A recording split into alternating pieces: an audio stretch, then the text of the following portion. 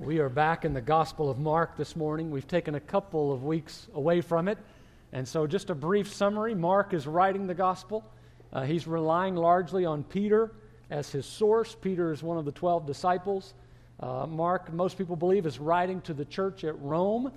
And he's writing about the story, the life, the ministry of Jesus. And we are in chapter 8. So we're about halfway through with Mark, and we're at this section that's really important, very pivotal, sort of this transitional. We're about to make a turn. The first half has been largely answering the question, who is Jesus? Who is he? And now we're about to make a pretty big turn and start to really focus on the question, what is it that he's come to do? And so we're going to see both of these themes in our text today. We're going to see Peter confessing correctly who Jesus is. He's the Christ. But we're also going to see Peter having to learn and be corrected on what it is that Jesus has come to do. So this is an important text. It's a classic text. If you would please turn in your Bibles to Mark chapter 8 and please stand in honor of the reading of God's Word. I am going to begin reading in verse 27, and this is the very inspired Word of God. And Jesus went on with his disciples to the villages of Caesarea Philippi, and on the way he asked his disciples, "Who do people say that I am?"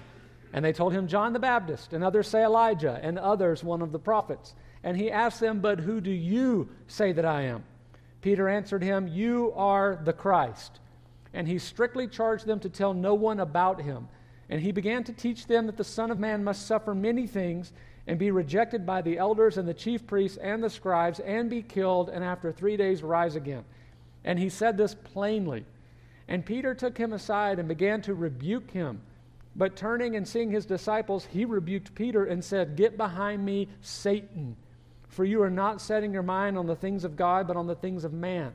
And calling the crowd to him with his disciples, he said to them, "If anyone would come after me, let him deny himself and take up his cross and follow me.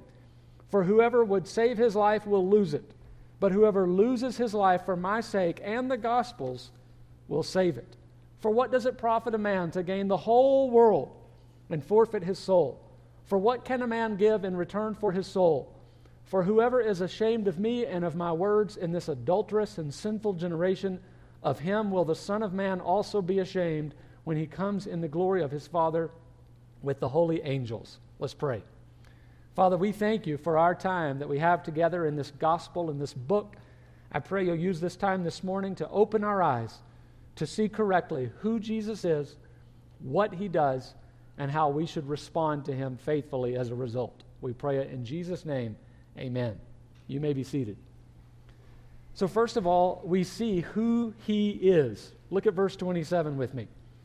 And Jesus went on with his disciples to the villages of Caesarea Philippi. Caesarea Philippi is located about 25 to 30 miles north of the region of Galilee. This was an area that was largely pagan, largely non-Jewish. And there was for example, there is a cave there, and there was this belief that the god called Pan lived there, half goat, half man. And there were these temples, like pagan temples, and when you go to Israel today, you can see the remains and the foundation of the temples. And there was this huge face, this huge rock face, and there's these carved out, these sort of like windows or ledges, and they'd have idols sitting all over them. So a very idolatrous, pagan area, and it raises the question, why does Jesus go there? Why does he take his disciples on a field trip to Caesarea Philippi? And I think one of the answers is he's continuing to teach them he's here for a universal mission. He's not just here for Jerusalem. He's here for all, even people who worship the god Pan. And as they're traveling, of course, Jesus is spending time with them, teaching them, and a part of the teaching we see in verse 27, on the way he asked his disciples, "Who do people say that I am?" And they told him, "John the Baptist, others say Elijah, others one of the prophets." So Jesus knows the answer to the question, but what's he doing? He's teaching them. This is what a teacher does. And he goes, "Hey guys, who do people say I am?" And they start rattling off these various answers. And notice all the answers are honorable titles. You know, people generally had a high view of Jesus. You know, people liked Jesus. The crowds flocked to him. So the general consensus was people liked him. They had honorable titles, but none of these titles is sufficient. None of them are correct. And so Jesus turns to the disciples, once again, teaching them, instructing them. Verse 29, he asks them, but who do you say that I am? This is the question. This is the million-dollar question. Who do you say that he is? And Peter answers. Peter's kind of the spokesman for the group. Peter answers, verse 29, you are the Christ. Now, Mark, interestingly, doesn't tell us that Peter's correct. We're kind of left to just know that. But if you read Matthew's account, in Matthew's account, we learn that Matthew says, yeah, he's right. Because in Matthew's account, Peter says, you are the Christ, the Son of the living God, and Jesus responds and says, you are correct, and man didn't reveal this to you, God revealed this to you. And he says, you are Peter. He gives him his name. You are Peter, Petros, and on this rock I will build my church. And I like to picture Jesus standing there in front of that big rock with all those idols. They've got the image of the rock, and Jesus says, on this rock, I'll build my church. This confession. And I think we learned something. Jesus is building his church not in a particular area. It's not in Jerusalem per se. It's wherever the confession is found. Wherever you find people who confess he's the Christ, there you find Jesus building his church and advancing his church. But Peter correctly confesses, you are the Christ. Now, what does that mean? What does it mean that he's the Christ? I just want to point out, Christ here is not his last name. We've become so accustomed to hearing the name Jesus Christ, we just kind of assume it's sort of his last name. Like if you were looking it up in a phone book, you look under the C's. And that's just not the case, right? This is a title. He has many titles. This is one of the many titles, Jesus the Christ, right? And Christ is a Greek term. In Hebrew, the same term is Messiah. They mean the same thing, just two different languages. One Christ, one Messiah. It means the anointed one or anointed one. This could be, in the Old Testament, anointed people were typically either prophets, priests, or kings. And I think in this context, it mainly has a kingly connotation. You are the king. You're God's king, the king who would be the son of David, who would rule on the throne of David forever. And so here we have Peter correctly confessing Jesus is the King, the Christ, God's Son. That's what the whole first half of Mark has been about. Who is Jesus? And we saw in chapter 4, the disciples actually asked the question when he calmed the storm, who then is this that the sea and the waves obey him? And that's the question. Who is he? And now we learn the answer. The disciples correctly answering the question. He is the Christ. And in verse 30, Jesus strictly charged them to tell no one about him. We're going to see in a few minutes why it might be that Jesus says, guys, I want you to keep a lid on this for now. But I thought it'd be helpful and interesting for us to consider, how do people answer this question today? Various groups of people, how do they answer the question, who then do you say that I am? For example, Muslims. What do Muslims say about who Jesus is? Muslims actually have a somewhat positive view of Jesus. The Quran talks about Jesus. He is kind of a prophet of God according to Islam. He's created kind of like Adam was created, so they think Jesus was created in a miraculous kind of way, in the same kind of way Adam was created, but he's not God according to Islam. What about Judaism? The vast majority of Jews do not believe that Jesus is the Messiah. There are some Jews who do. We call them Messianic Jews. The vast majority do not. They reject the idea that Jesus is God. His claim to be God is considered as blasphemy, according to most Jews. What about Eastern religions, such as Hinduism? Hinduism believes in many gods, and when you tell them about Jesus as God, they typically are like, that's fine, just add him to the others. And so he just is one of the gods, according to most Hindus. And so they would reject the idea that he is the creator God, and he alone is the God. Mormons, Jehovah's Witnesses, claim to be followers of Jesus, claim to have a high view of Jesus, but they don't believe that Jesus is God. They believe that God created Jesus, and that therefore Jesus, the Son of God, has not always existed. What about Protestant mainline Christianity, liberal Christianity? They typically believe that Jesus is not uniquely God, but that he's an important religious figure, an important religious teacher who taught very important things that Christians and all people should follow, especially the moral teachings. And I think this is how most Americans generally view Jesus. Most Americans, they're not anti-Jesus. They like his teachings. They think you ought to follow his teachings. But I think if you were to press them and say, is he God's unique son in whom you must believe in order to be right with God, I think the vast majority of Americans would say, I don't know about that. Right? And I just think that we need to notice the claim that Jesus is making, the claim that the Bible is making. Jesus is God's unique son, God's unique king. He is himself God. He has always been God, always existed as God. And that's the whole reason why he came to earth. He came to earth to make God known. And the big key question is, who do you say he is? And one day, every single person is going to have to face their Creator and answer this question. Who do you say he is? Who did you say he was in your life? We are all going to be judged based on this question. Who then do you say he is? And it's such an important question. You could hypothetically get every other question wrong and be okay. You can't get this one wrong. You got to get this one right. Who do you say Jesus is? We first see who he is. Secondly, we see what he does. And who he is and what he does are closely related. It's not like Jesus came to earth merely to be known as the king. He came to earth as the king on a mission to do something as the king. And so he's a unique king. He's the most unique king. Unlike any other king in this way, he came on a specific mission, and we see that in verse 31. And Jesus began to teach them that the Son of Man must suffer many things and be rejected by the elders and the chief priests and the scribes and be killed, and after 3 days rise again. And he said this plainly. So notice Mark tells us he began to teach this. He hasn't been teaching this up to this point.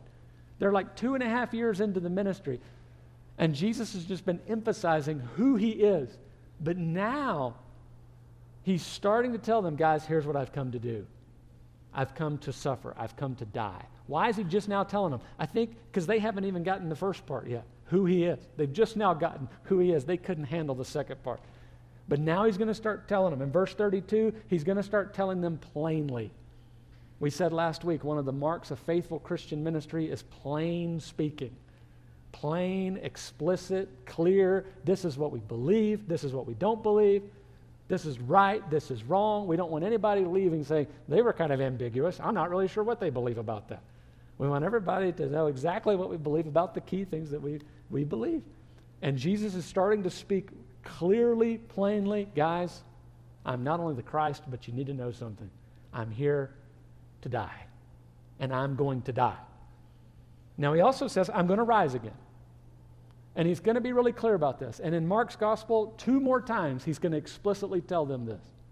I'm the Christ, I'm here to die, I'm going to die, and I'm going to rise again. He'll say it again in Mark chapter 9. He'll say it again in Mark chapter 10. He knows why he's here. This is why he's here. This is the mission. Everything else he does a lot of other things, but this is what he's come to do. He's come to die. Verse 31, I want you to notice this important word. He says, I must die. This must happen. I have to. This is why I came. Mark 10:45, the Son of Man came to give his life as a ransom for many. I have to do this, guys. This must happen. This is God's plan.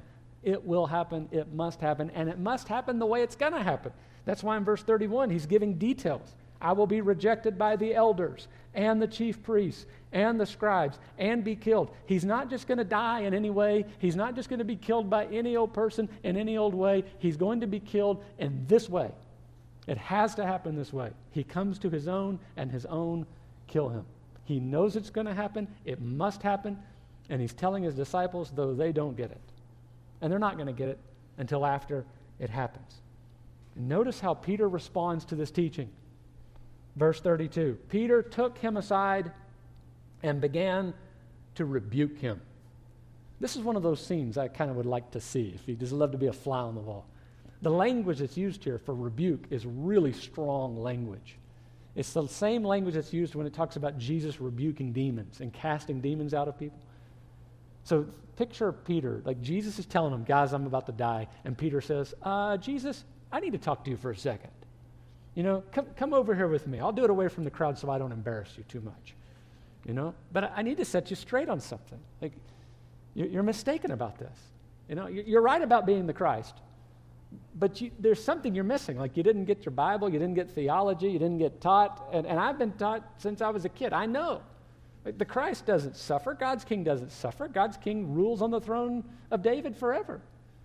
So I'm glad you're here and I'm glad you're the Christ, but you're wrong. You're not going to suffer. You're not going to die. That's not what happens to the Christ. That's not what happens to God's king. By the way, I think this is the reason why Jesus says, hey, guys, I don't want you to go public yet. One of the reasons, like, they don't get it. They're clueless at this point. So you don't want people who are clueless going public about your mission, right? Look at how Jesus responds to this. Verse 33. But turning and seeing his disciples, he rebuked Peter and said, get behind me, Satan, for you are not setting your mind on the things of God, but on the things of man. So Jesus takes this teaching opportunity to put Peter in his place, and he does it in front of everyone. Why? Because I think everyone's probably thinking what Peter's saying. Peter's just the only one saying it. And so Jesus is telling them all, hey guys, this is satanic. What Peter's just said is satanic. Get behind me, Satan. Now, why is it satanic? I mean, Peter's got his best interest in mind, right? And the answer is because it's not God's plan. God's plan has been from the beginning for his son to suffer. As soon as God made a plan to redeem people, as soon as God committed himself to redeem a fallen people, this was the only way it could happen, for him to send his son to pay the penalty. So this is the plan, for the son to suffer. It must happen. It has to happen. And what is Satan tempting Jesus to do all along the way, from the very beginning to the very end? What's the temptation? You don't need to go to a cross. Why don't you shortcut the cross? If you are who you claim to be, if you're God's king, don't suffer. Don't spend 30 years down here suffering with people. Don't spend 3 years of public ministry getting rejected, and for sure don't go to a cross. Why would you do that? If you're the king with all the authority and power, don't do that. Prove who you are. Come down from the cross. That's the temptation. God doesn't want you to suffer, does he? God wouldn't have his one and only son suffer. God wouldn't allow his people to suffer. He's a loving God. He's in control. You wouldn't suffer, right? Jesus says that is satanic. That's a satanic mindset that says God wouldn't want his people to suffer. He must suffer. He has to suffer. That's what he's called to do. And so Jesus says your mind is on the things of man, not the things of God. And Peter, just point out, Peter goes from having one of the greatest moments of his whole life to one of the worst moments of his whole life. You're the Christ, the Son of the living God. That's right, amen. Flesh and blood hasn't revealed this to you. God the Father revealed it to you. You're Peter, on this rock I'll build my church. I mean, that's got to be one of those high moments of his life. And then like seconds later, get behind me, Satan. His eyes are opened correctly to the fact that Jesus is the Christ, the King. But his eyes have not yet been opened to the fact that the King must suffer. He must suffer. He has to. I used to work at a camp in the summers, and we had to figure out a creative way to have punishments for the kids. And one of the ways we punished them is had them do push-ups. And I'm not sure if that's acceptable today. That might be really frowned upon. So if it is, I'm sorry. But we would have them do push-ups when they messed up. And one time, the whole cabin messed up. And I thought, well, this will be a teaching opportunity. So I said, guys, I'm going to take the punishment for you. Like, I'm going to do the push-ups so you don't have to, in your place. And they're all like looking at each other like, oh man, this is great. We love this, We don't have to do the push-ups. You do them? Yeah, let's do it. And so I start doing the push-ups, and they're all watching me. And, at first they're all kind of laughing. Oh, this is great. And after a while, they start to see me struggle, and my arms are shaking a little bit. And they start saying, okay, that's enough. Like, you're done. Don't do any more. You don't have to do that. You don't really have to do this right now. And, of course, that's the point I was trying to teach them. There was a penalty. There was a crime that was committed. And there has to be a payment. There has to be a penalty. That's the way the world works. It's a moral universe. It's morally ordered and structured. When there's a wrong, somebody has to pay the penalty for the wrong. Right? Just a simple example. I live next door to a park. And I can imagine somebody hitting a baseball through a window and doing some damage, and imagine that happens, and they come knock on the door and do the right thing, and they say, we're sorry, we want to pay for it. We owe you, let's say, $100. We did $100 worth of damage. Here's $100. I could take their $100 and go repair it. I could say, I forgive you the debt. I'm not going to consider that you owe me this. I will pay for it. I'm the one that lives next to the park. I will pay the penalty. Or I could say, I'm not going to fix it, and I'm just going to allow $100 worth of damage to exist in our house and have a big hole that when it hails, hail comes in and rain comes in. Right? Either way, there is a $100 debt that has to be paid. Either the person who did it, or me if I decide to be merciful and gracious, or I just live with it.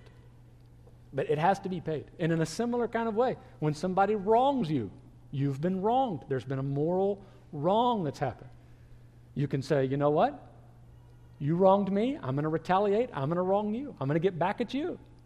I'm going to take it out on you. Oh, which, by the way, if you go down that road, it'll never end. Or you could say, you know what? I'm going to forgive you. I'm going to absorb it. You've wronged me. Instead of retaliating, I'm going to absorb it.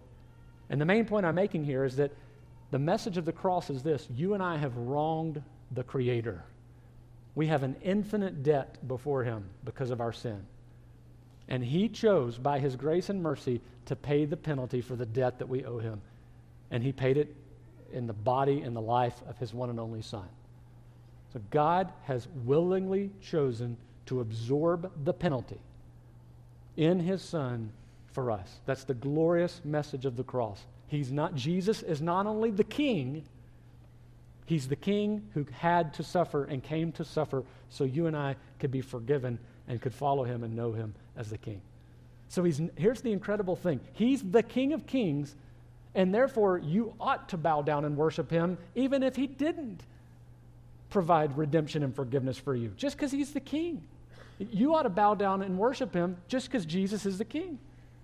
But on top of that, what makes it even more incredible, He's a King who suffered for you. He suffered to provide forgiveness and redemption for you. So He's not only the King that I have to follow and bow down and say He's the Lord, He's also the kind of King that compels me to want to bow down and follow Him and say He's the Lord. Who He is and what He's done. And this brings us third to talk about what we will do if we are in fact His. This passage is largely about who Jesus is and what He's done, but this passage is also about what we will do if we really are His. Look at verse 34. And calling the crowd to Him with His disciples, He said to them, if anyone would come after me, let him deny himself and take up his cross and follow me. There are three commands or imperatives in our passage today, and they're all three right here. Deny, take up, follow. And you actually can't see it real easily in the English because it's in the third person. So it's like this: if anyone would, let him. And let him just doesn't sound real commanding. Let him deny himself. Let him take up his cross. Let him follow me. But it's more of a command. So the English language doesn't quite get it in the way that we can feel it. It's more like this: if you are going to be a follower of Jesus, then you have to deny yourself, take up your cross, and follow Him. And I just want you to notice, Jesus is not saying like, hey, these are for the really committed people. How many of you want to be really serious, committed Christians? Or how many of you want to be, clergy, called kind of Christians? Or how many of you want to be like the Spirit-filled Christians? Or the non-carnal, the real serious ones, the ones who are going to really get the rewards in heaven? If you want to really get the rewards, you need to take up your cross, deny yourself, follow. No. This is just bare, basic bones, mere Christianity. This is just 101. Like, you're going to be a follower of Jesus? Are you going to be a Christian? This is what Jesus says to you. You must deny yourself, take up your cross, follow me. Let's consider these three. First of all, deny yourself. You can't live solely for you. You're not the king anymore. He's the king. You have a new king in your life. You serve at the pleasure of the king.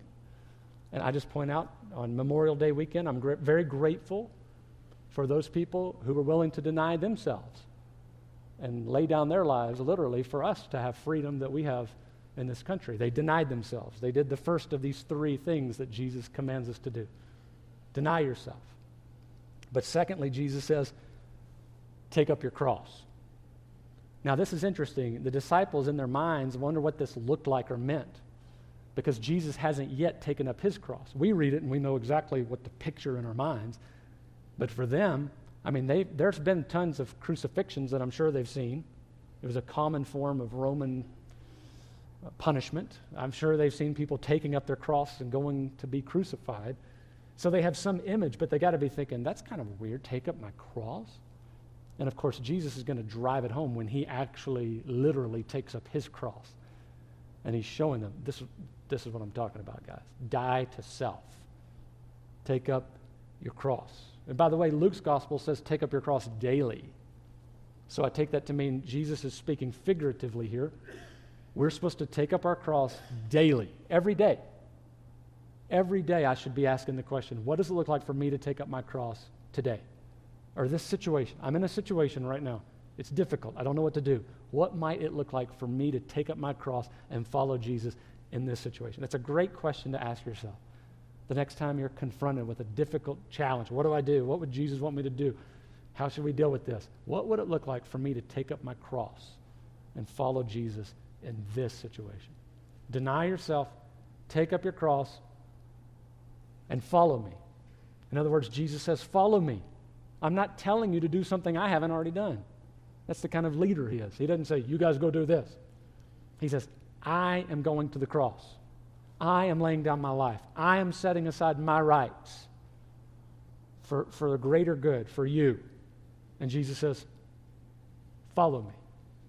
Follow me to the cross. Follow me to my death. Whoa, why? Why would I want to do that? Why would I want to follow you to a cross? Why would I want to follow you to your death? That doesn't sound like a positive thing. Well, the rest of the passage is going to answer that question. Why would I want to take up my cross and follow Jesus to my death? Look at verse 36. What does it profit a man to gain the whole world and forfeit his soul? For what can a man give in return for his soul? In other words, what's the alternative? So you say, I'm not going to take up my cross, I'm not going to deny myself, I'm not going to follow Jesus to his death. Okay, then what are you going to do? The alternative is, I'm going to live as if I'm the king. I'm going to call the shots. I'm not going to get on my hands and knees and follow someone else to a cross and follow him as if he's the king. I'm going to be the king. And Jesus says, okay, let's just hypothetically say you're going to live as if you're the king. And let's just hypothetically say you gain the whole world. Like you gain everything you want. You're literally the king of the world. You got all the money you want, all the fame you want, all the reputation you want, whatever it is that's kind of your thing. All the money, all the fame, all the pleasure. You experience it all. You're the king. For some people, I just want to get to a point in my life where I don't have to do anything. I can just check out and do nothing and be responsible for nothing. Okay, that's your dream. Let's say at the end of it, you accomplish it and you gain everything you want to accomplish, and then what happens? You die. At whatever age, let's say 100, you die. And now what? You face your Creator. You face the rest of eternity. Now you got to give an account. Who did you say my son was? Right? What does it gain a man? What does it profit a man to gain the whole world and yet in the end forfeit your soul? In other words, spend an eternity apart from God, under his wrath, under his judgment. It's not worth it in the end. That's the point. It's not worth it. The alternative to following Jesus is not worth it. Even if you were hypothetically able to be the king of the world, it's not worth it. Don't go down that path. Jesus is warning you. Verse 38. For whoever is ashamed of me and of my words in this adulterous and sinful generation, of him will the Son of Man also be ashamed when he comes in the glory of his Father with the holy angels. This is just another motivation to deny yourself, take up your cross, and follow him. If you don't, it's because at some level you're ashamed of him. You're embarrassed about him. You don't want to die to yourself. You want to be the king.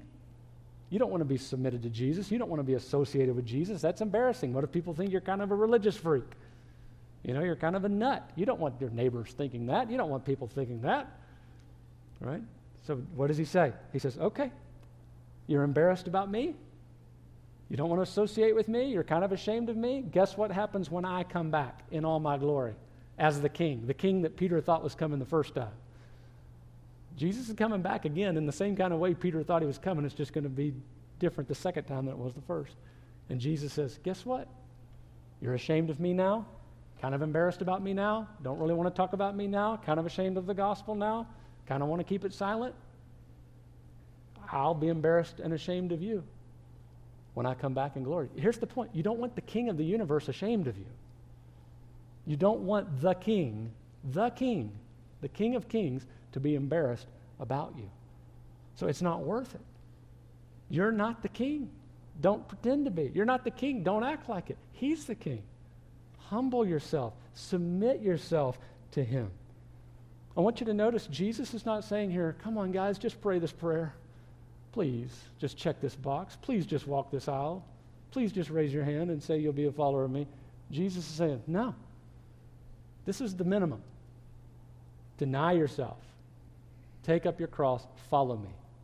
Do it, first of all, just because it's right. I'm the king. I'm the King of Kings, so follow me as the king. Bow down. It's right. It's true. But secondly, if that doesn't motivate you enough, secondly, do it because I'm the kind of king who has suffered for you.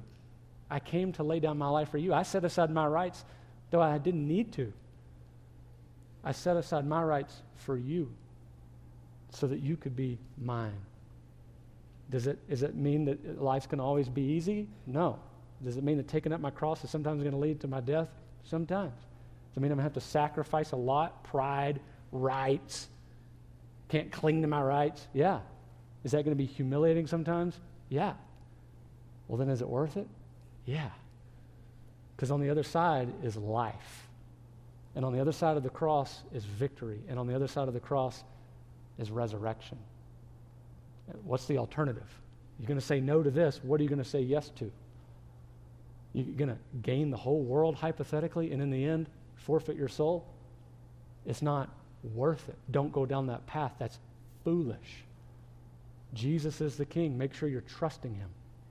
And by trusting him, I mean make sure you're denying yourself, taking up your cross, and following him. He's worth it. Let me pray for us. Father, we come to you confessing this is difficult to hear that we're supposed to follow Jesus to a cross. It's difficult because our pride and our flesh and everything inside of us says we want to be the king. We want to call the shots. We don't want somebody telling us what to do and what not to do, telling us to set aside our rights. But Father, we're reminded in this passage that's exactly what you've done. You've called us to this. But you've not only called us to this, you've sent your Son who experienced this for us. He's the king.